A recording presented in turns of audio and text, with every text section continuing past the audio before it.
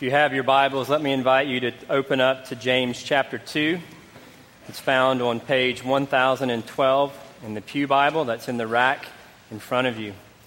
While you're turning there, let me remind you that we are going through the book of James, and we are now into sermon number 4, and just give you a few reminders about the person and the context that this book was written.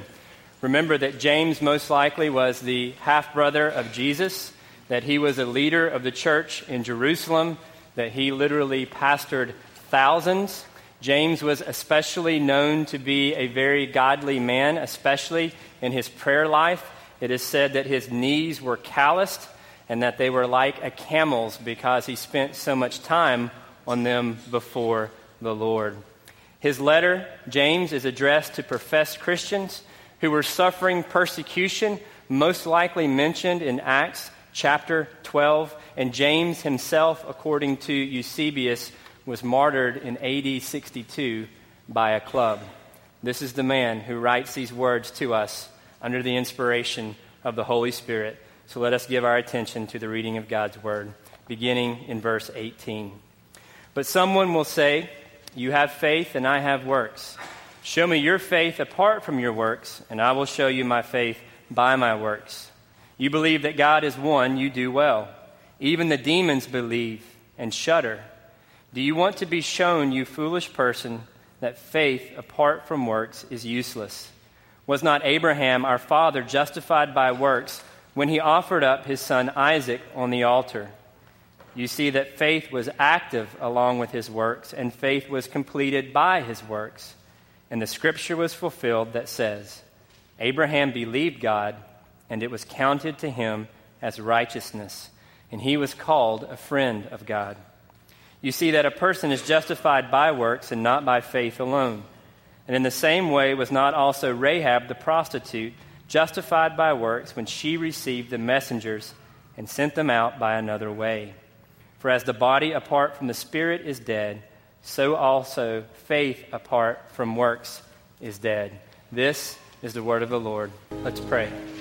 Our Heavenly Father, this is our prayer, that we would approach your word on bended knee, and our earnest plea would be that we would see the love of Christ in such a convincing way that we would leave here transformed and changed for this week and for all of eternity.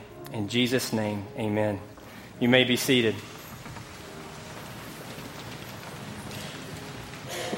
So an important question this morning. In December or at Christmas time, do you go to the farm or to the attic to get your Christmas tree? Just a few short decades ago, you really only had two choices. You could either get a real pine tree or a real fir tree.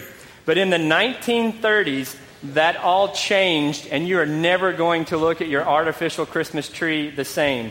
In the 1930s, there was a company, the Addis Brush Company, and they made toilet bowl brushes.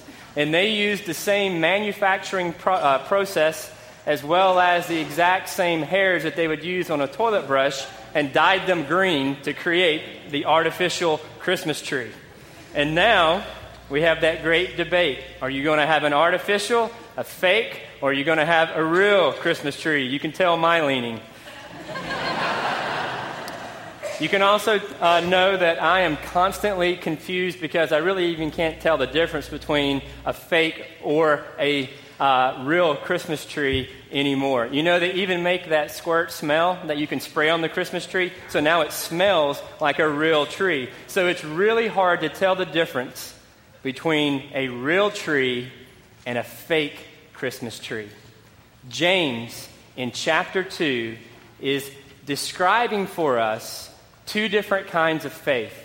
He's describing fake faith and real faith, what we might call hypocritical faith and authentic faith, what he would call in this passage dead faith and live faith. And in verse 18, he tells us that there are these two different types of faith. The living faith is going to have active works, and the dead, the fake faith, is going to have no fruit. And I want you to remember that James is addressing people professing to be Christians, but are evidencing no fruit in their lives. And I think it's important that we examine this question today, that we do not simply identify ourselves as Christians because of our heritage or because of our family, or even simply because at one time in our life we prayed a prayer or we were put on the membership roll of a church. I think there's something more compelling here that James wants us to consider. That when we become a Christian, it is not simply like choosing which discount warehouse we're going to choose, whether it's going to be BJ's or Costco. But when you become a believer, it is through the work of the Spirit that convinces you that you are a sinner before a holy God, and that Jesus is beautiful, and the righteousness he has achieved for us is imputed to us by faith, so that we are utterly compelled to go to Christ because we can go nowhere else. And James says, if you have this living faith, if you have really met the living Jesus, then your life will be different. Things will change. You will be transformed in the way that you think. And so James is asking us several rhetorical questions about this dead faith. He does it earlier in verse 14, which we didn't read. What good is it, my brother, if someone says he has faith but does not have works? And then he asks another rhetorical question. Can that faith save him? And James's answer is certainly not. That dead faith has no power to salvation. He calls it useless. And he says we are foolish if we cling to dead faith. So I think the question that James had for his original audience, and the question that we need to consider this morning, is a question about our own faith. Is it living or is it dead? Is it real or is it fake? And I want to do this in two parts. First, I'm going to give you a warning. And second, I'm going to give you an encouragement and two different witnesses that illustrate this encouragement. But first, if James were here, the thing that James would remind me to do before giving this hard word of warning, he would say, make sure and smile. You see, my natural face is a scowl, and James's natural face is a smile. And so I even have this affectionate name for James, and I know I'm going to get in trouble if he goes back and watches the live stream. But my nickname for James is the Velvet Brick. And the reason that I call him the Velvet Brick is because he says hard things, and we say, thank you, that was so good.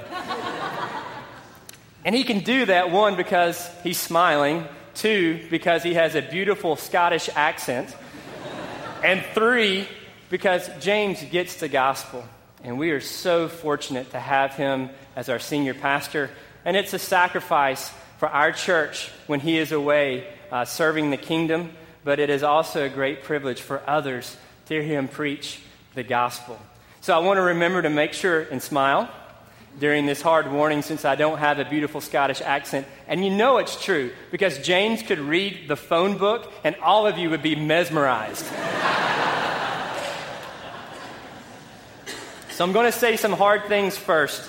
And the first warning is this. James says that dead faith will only have knowledge and truth. Where do we get this? James says that you believe that God is one, but even the demons believe this and shudder. James was referencing Deuteronomy 6:4 that these professing Jews would have recited on a daily basis. That said, "Hear, O Israel, the Lord is our God. The Lord is one." If you recited this on a daily basis, you were considered orthodox. You were making a statement that your religion is monotheistic, that there is only one God. And James is saying that you can affirm that God is one. You can affirm that Jesus is God's unique Son. You can even affirm that salvation is by grace through faith alone, that Jesus died, was buried, and rose again, that he atoned for our sins on the cross, that he ascended into heaven, that he currently sits at the right hand of God the Father Almighty. You can even name all the books of the Bible in order, even get all the minor prophets correct, their pronunciation and their spelling. You can name all the kings in the Old Testament, in Israel and Judah, in chronological order. And not only will your biblical theology be perfect, your systematic theology can be perfect. You can explain the Trinity, at least in biblical terms. You can explain covenants. You can explain the attributes of God. You can explain the Christology of Jesus. You can explain the work of the Holy Spirit, and you might even know a big word like eschatology that means last things. And then you might say, but it's different for me than from a demon, because a demon knows all of these same things. You will say, I know all those things, but I affirm that they are true. And James would say, demons believe all of these things are true as well. They believe, they know that God exists. They know that the Bible is the Word of God. They would even affirm the historical existence of Jesus and the reality of the resurrection and the empty tomb. James would say, even the demons have this same knowledge and truth. They have been to the greatest seminary in the world. They have been in the throne room, and they are utterly convinced about the truth of these things, and they have greater knowledge than most of us would have in this room. Well, then you might say, well, they have knowledge, and they believe that it's true, but I feel it. And when I think about punishment for my sins, I am scared and I am full of fear of the holiness and wrath of God. Pay attention. What does he say about the demons? They believe and what? And shudder. Do you know what that means? It means that they bristle and they tremble. Every time that Jesus encounters a demon in the gospel, they cry out saying, "What have you to do with us, O Son of God?" They tremble before the Lord, and they acknowledge that he is the unique Son of God. Do you realize that a demon can recite and affirm every part of the Apostles' Creed except for 2 words? And do you know what those 2 words are? I believe. Realize this, James says, demons have more informed faith than us. Demons tremble at the power of God more than us. And so many of us may have simply run to Jesus at one time in our lives. And James wants us to evaluate this to make sure that we are producing faith or fruit in our lives because we have really encountered the living Son of God. Tim Keller puts it this way. He says, "It is very possible for human beings to know that God is great, to believe that God is great, to be scared of punishment, to be afraid that they'll be punished, and to even alter your behavior and become a very moral person, even an incredibly moral person, even an incredibly religious person. And all of your religion and all of your morality is nothing but shuddering and no different than the demons. If you do not evidence faith, then you may not possess true faith. You may just simply be a nice person. You may be sanitized. You may have religion without reality. And James says that type of faith is useless. I told you, it's a hard but a compassionate word. Smile. So what am I saying? That knowledge and truth are of no good to us? No. Look at what James says in verse 19. He says, you do well to believe in God, to have knowledge and truth. Understand this. Knowledge and truth are both necessary unto salvation, but neither is enough. Living faith will have more than knowledge and trust. And that's the second point this morning. James encourages us that living faith will also have trust and works.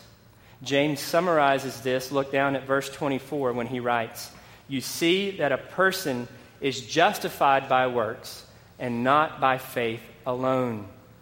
James is telling his original audience that the way to tell if you have living faith is that your life will demonstrate an active life of trust and obedience and will produce good works. Now, if you've been paying attention to the liturgy today, or you've read Romans before, or you've read Galatians, you may wonder if James is contradicting Paul or if Paul is contradicting James, because listen to what Paul says in Romans chapter 3, verse 28. He says one is justified by faith apart from, without works of the law. So which is it? Is Paul or James correct?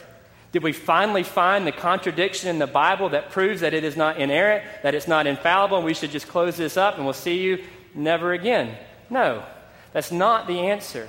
Paul and James most definitely agree.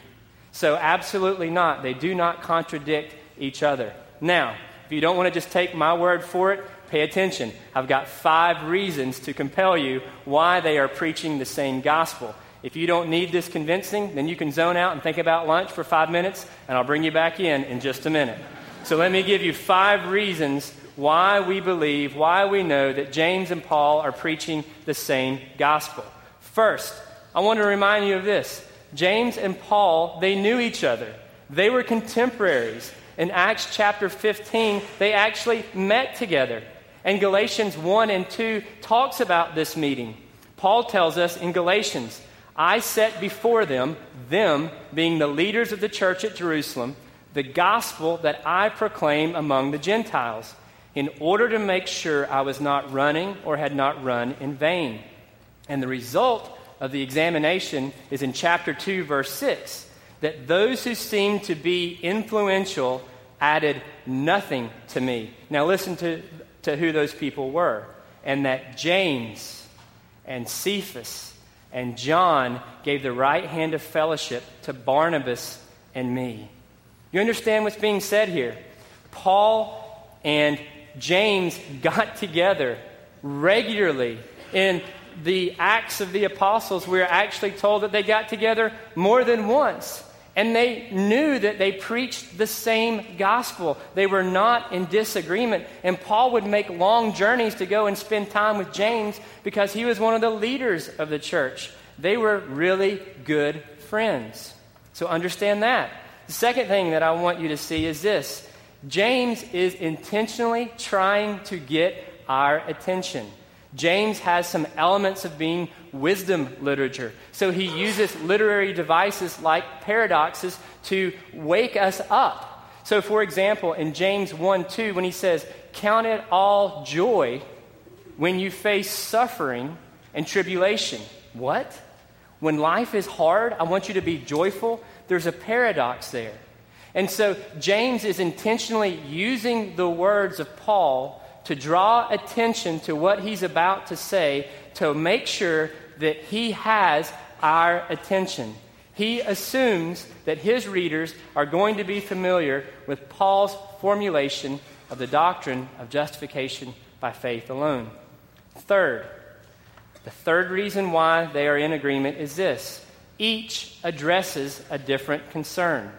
Who is Paul addressing in the letter to the Galatians? He is addressing new converts who want to know what they have to do to be saved. That is, by grace through faith alone. And then some have come on the scene saying, in addition to this, though, you must be circumcised and you need to follow the dietary laws. And Paul says, absolutely not. You are saved by grace alone, through faith alone, in Christ alone. Now, who is James writing to? James is writing to professed believers, highly religious people, but who are evidencing no fruit in their lives. They are professed Christians, but they are living like practical atheists. One pastor illustrated it this way, at this seemingly contradiction. He said, imagine if you went to a doctor's office and you were sitting in the waiting room and you saw the doctor take 2 patients back. He put one in one room. He put the other patient in another room. And then you overheard the advice that he gave to each patient. The one patient, you heard the doctor tell him that you need to exercise more. You need to be active. You need to get off of your feet. And then imagine the doctor went to the next room, and you overheard what the doctor said to the other patient. And he told this patient, you need to get off your feet. You need to stop exercising. You need to sit down more. Now, did the doctor just contradict what he said? Absolutely not. Do you know why? Because the one patient in this room was obese and needed to lose weight and become healthy. They needed to become active. The other patient had a broken leg, and they needed to get off their leg in order to be healed. It's not a contradiction because each of the patients are different. When you consider the patients in the letter that James writes and the patients that Paul addresses in Galatians, they have a different concern. The fourth reason, James is not comparing faith to works, but he is comparing real faith with artificial faith. And if you were to read all of Romans and all of Galatians and all of James, you would see that they are teaching the same gospel. Paul, in Romans 4 and Romans 5, explores the beauty of this gospel that we are justified by faith alone. And then immediately in chapter 6, he asks this question: what shall we say then? Are we to continue in sin that grace may abound? And he says, by no means. How can he who died to sin still live in it? He goes on further to say that we who have been united to Christ in his death and resurrection walk in the newness of life, that our old self has been crucified and we are no longer enslaved to sin. And Romans 5:22 summarizes this. But now that you have been set free from sins and become slaves of God, the fruit you get leads to sanctification and its end, eternal life. And then in Galatians, Paul explains this beautiful gospel. But then you also know in Galatians, that's where we get the fruits of the Spirit. And Paul says, do not walk according to the flesh, but walk according to the Spirit. And what are those fruits? It's love, joy, peace, patience, kindness, goodness, faithfulness, gentleness, and self-control. And Paul says to walk by the Spirit is to bear one another's burdens. And James preaches this gospel as well in his letter when he says what? We are heirs of salvation. We have inherited eternal life. We have not worked for our eternal life. So they are preaching the same gospel. And then fifth, this is the last thing I want us to consider when it comes to this issue of faith and works. I want you to look carefully at the word justified. Justified has two meanings in its original context. We're used to this, right? We use the word awful. What does awful mean now? It means terrible. What did awful mean in its original context? It meant full of awe, A-W-E. Two different meanings, the same word. The same way this word justified is used with two different meanings in the New Testament. In one sense, it can mean acquittal, like in a courtroom. And in another sense, it can mean vindication or to verify. So when Paul says that we are justified by faith, he is meaning acquittal.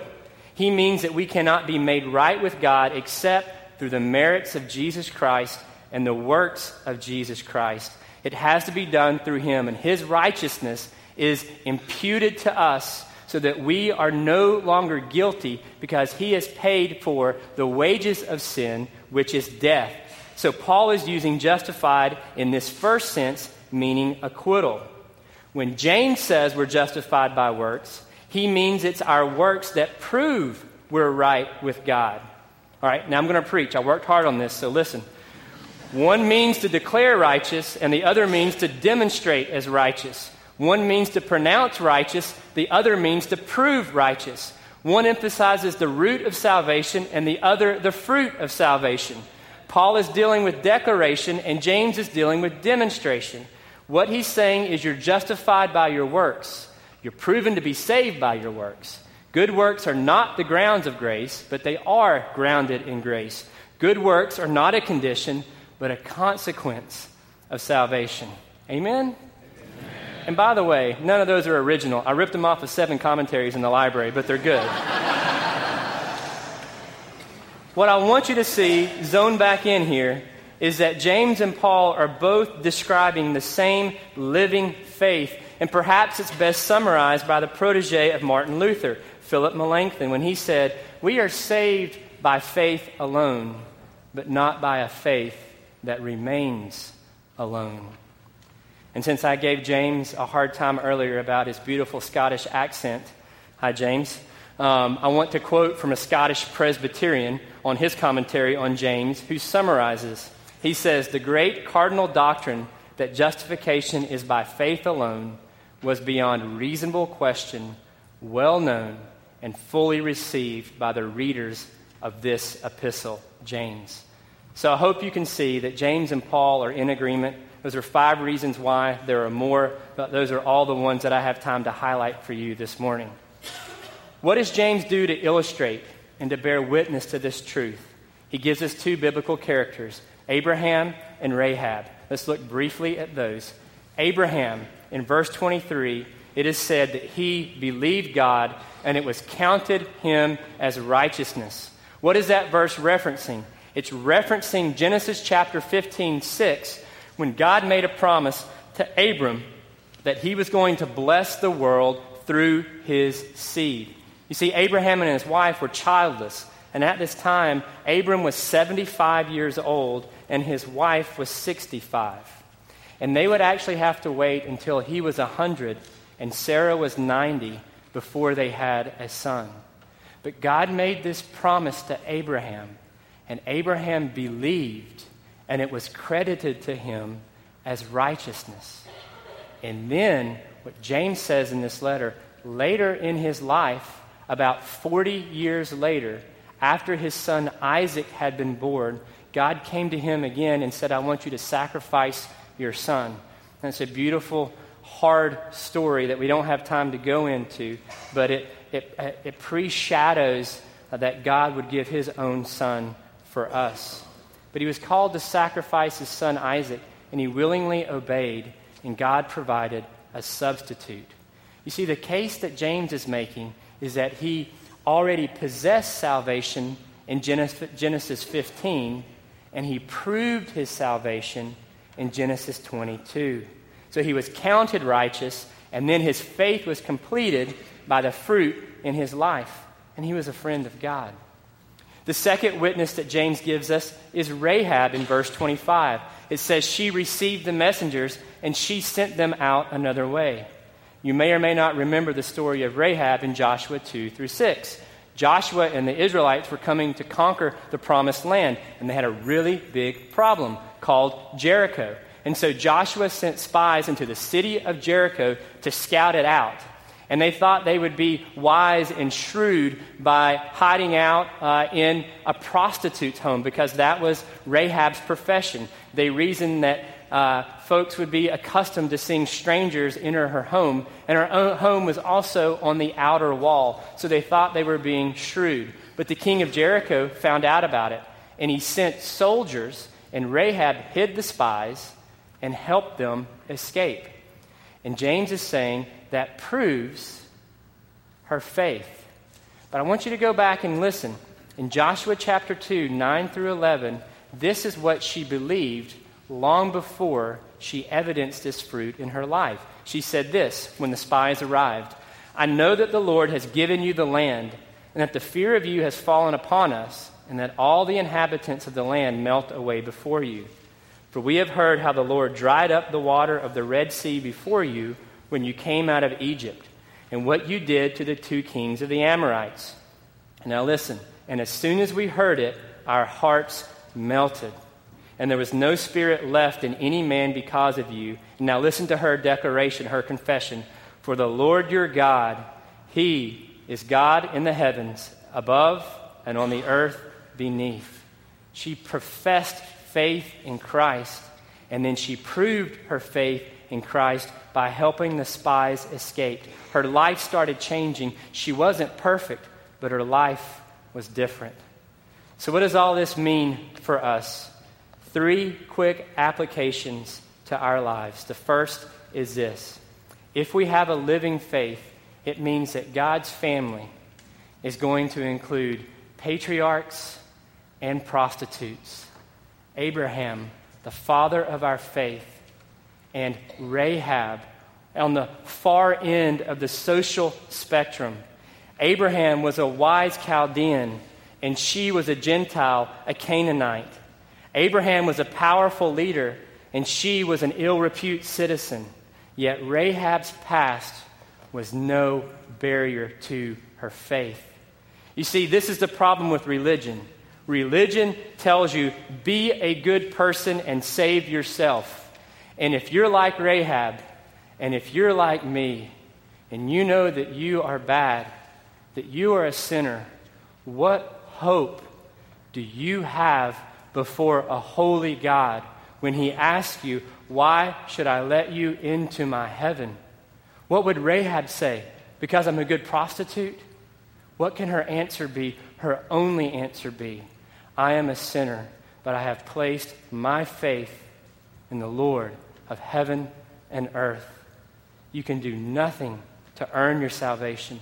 The only thing that we can earn by our works is eternal separation from God. You see, it's incredible. And what we need to remember, the church is not a club of people who have it all sorted out and are perfect in our good works.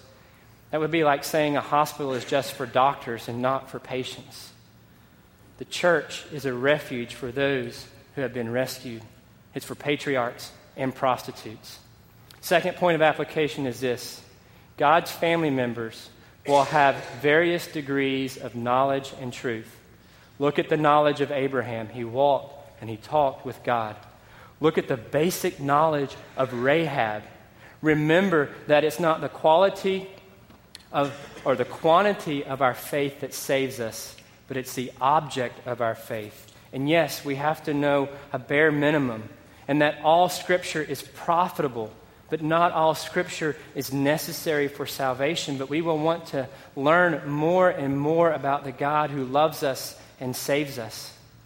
So remember, we're all going to have various degrees of knowledge. And remember this, we're all going to have various degrees of growth. We're going to be sanctified at different speeds. I had one pastor who told me that sanctification is more like a crock pot. It takes a long time than a microwave.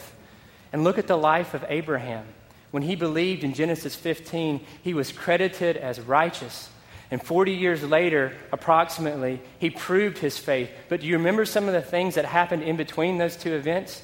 Do you remember that he doubted God's promise? That he sought to have an heir through his wife's maidservant? That he had Ishmael? He committed adultery. There are going to be times that we struggle and that we stumble as Christians. God's family members will have various degrees of knowledge and growth. And the question we need to ask ourselves is, do we have a desire to be holy? And are we making war against our sin, responding with repentance and faith? And the third and final application for us is this, is that God's family members will love and serve one another. And this is really the whole message of James, that if we have expressed true faith, that if we have a living faith, it will be evident in the way that we love one another and we love the Lord our God. It means we will sacrifice for one another. It means we will obey when it is costly and live courageously. Think about Rahab. When she hid the spies, if she would have been discovered, she would have paid for her life. What led her to be able to do that? It was because she knew the Lord was powerful. He was mighty. All of these exhortations that James gives us to watch our tongue, to care about mercy and justice and widows and orphans. Do you know why? He tells us this because if we ourselves know we are orphans, if we ourselves know that we are helpless, and we experience that we have been adopted and that He has helped us, And that instead of speaking words of condemnation, he has spoken words of life to us. When we experience that, we will demonstrate that to a watching world, and our faith will be evident. True faith will not allow us to walk through life without caring and ministering for one another, reflecting the character of God and the story of the gospel. Let me summarize the whole sermon in this way. It is not enough to know that Jesus is a Savior, that he lived, died, and rose again for the atonement of sins. He must be your Savior. It must be personal. There must be an active trust in the God of the universe who has sent his Son, Jesus Christ, to die on the cross for our sins. Concluding thought. I don't want you to hear this and think, oh man, I feel so bad. I gotta walk out and try so much harder. But I do want you to examine your faith and ask 3 questions. And if you were to come answer these 3 questions to me, if I were to say, are you a Christian? The primary thing that would distinguish you as a Christian is this. Do you believe in Jesus? Do you trust in him alone, by grace, through faith, in Christ alone for your salvation? And then you say, well, I'm not so sure. The second question I would ask you is this. Has the gospel impacted and changed your life in some way? Now, if you struggle to answer that, I think that you ought to spend some time in reflection. But some of you might say, I believe in Jesus. The gospel has impacted my life, but I'm really struggling right now. Let me offer a word of encouragement to you. We have a promise in Scripture that the God who justifies us will also sanctify us. And the God who justifies us and sanctifies us will also glorify us. Sinners, here is your great hope. Every sinner who trusts in Christ alone, by faith alone, will become a saint. You cannot get off that train of God sanctifying you, and one day, someday, you will be perfect. How do we know this? We know this because the tomb is empty. We know this because the same power that resurrected Christ from the grave is the same power that is at work within us. So, be hopeful, be joyful, because he who began a good work in you will complete it. Let's pray. Our Heavenly Father, this is a hard word. And Lord, we do pray that for those who need to be disturbed, this word of warning would disturb our hearts and our minds. And yet, Lord, there are many of us here who need to be encouraged that we might evidence the love that we have experienced in Christ by displaying love to one another. So, Lord, encourage us to do this. And, Father, we pray that you would allow us to make Jesus famous by the way that we love one another through the power of the Holy Spirit, the same power that resurrected Christ from the grave. In Jesus' name, amen.